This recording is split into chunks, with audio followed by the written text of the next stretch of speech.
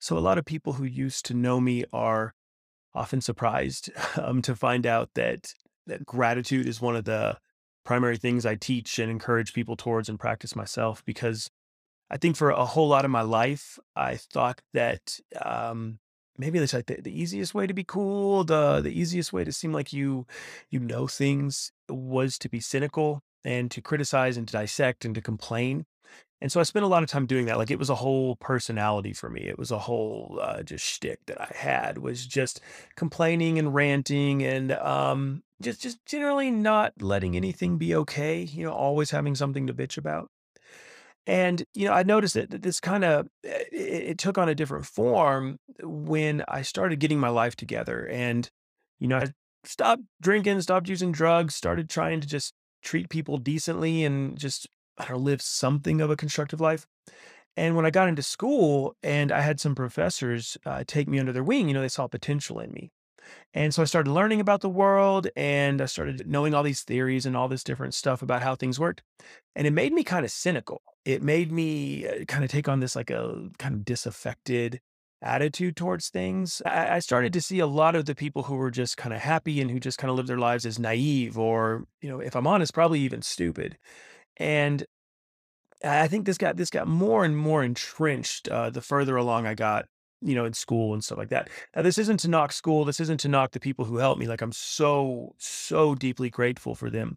I'm so grateful that anybody took the time to invest in me and to mentor me and to try to help me learn things. That was life changing. It wasn't the end of the path though, because it kind of brought up problems of its own. And I remember on Facebook, a long time ago, like before Thanksgiving, they probably still do it. I don't know, but people would leading up to Thanksgiving, they'd post things that they were grateful for. And I looked at this as just so naive. I was just such a little shit. Way past the age I should have been a little shit, but I just saw that as just naive, as simple.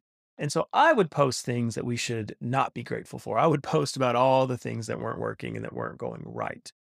Over the years, I've recognized that was my unhealthy attempt to engage the world, to seem smart, to seem like I knew what I was doing. It was probably a way for me to hedge against so many things in the world that scared me, so many things that seemed so dire.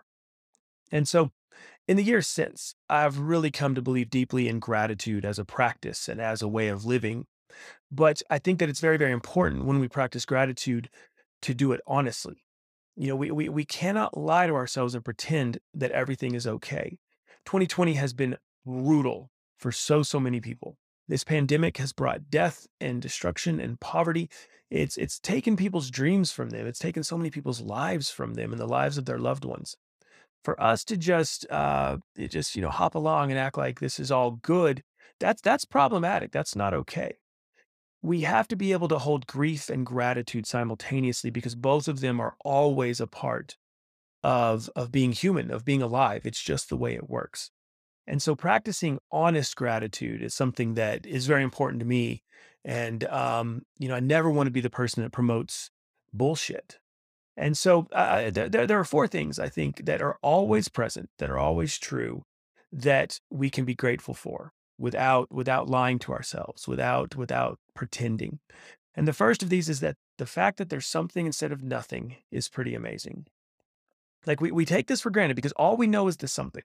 That's all we've ever experienced. We are part of the something. But the fact that there's something instead of nothing is amazing. Whether you believe in an intentionally created universe or something that emerged from the Big Bang, things like that, or a combination of the two, whatever, it doesn't matter. The fact that there's something instead of nothing is absolutely amazing. And when we can really embrace that and just kind of dwell on that, like it's awe-inspiring.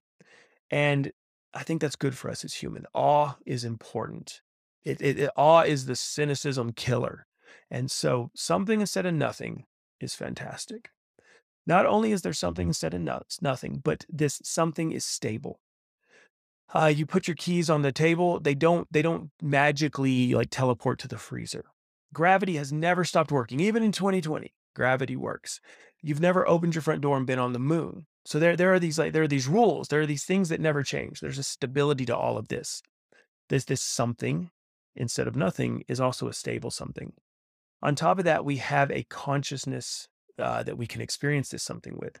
I know there's things out there that say that there's beliefs that everything is conscious, and they may be right. I don't have access to that knowledge, but I do believe that I experience this reality different than the table does. If I'm honest, I don't think this table is experiencing reality. I think it's just here. So having a consciousness with which to experience this stable reality is huge. And then the last thing that I think is so important is the fact that this consciousness is very flexible. Like we have a lot of control over how this consciousness experiences reality. We have a lot of control over our relationship to this stable something. I know there's a lot of like very deterministic ideologies and philosophies out there that tell us that this isn't really the case, that tell us to base how we perceive things on external circumstances, on things outside our control. Those things exist, don't get me wrong, but how we relate to those things is much more in our control than we think. So there's something instead of nothing. This something is stable. We have a consciousness to experience it, and this consciousness is much more under our control than we think it is. Those are 4 things that are always present. In 2020 and whatever year, whatever's going on, those things are present, and I think that we can engage them in an honest way. One of the jokes about me as a counselor was that you don't send anybody to James for a hug, that's because I don't think that it is kind if somebody it has something in their life that is destructive or harmful to them to just pat them on the back and say everything's okay. I don't think I can honestly say I love you unless I'm willing to confront the things that are bringing you harm and then help you change them if you want that. So I don't think this is blowing smoke. I don't think this is like putting on rose-colored glasses. I think these things are actually true about reality. So, this isn't to say nothing's wrong, but take a little bit of time every day and just root yourself in the present moment and in this stable reality and the consciousness that you have to experience it. Root yourself and notice how you are choosing to relate to this reality. Notice your relationship to this stable something and just observe that. Just let it be as it is for a few moments and just let yourself rest in that and see what it does for you.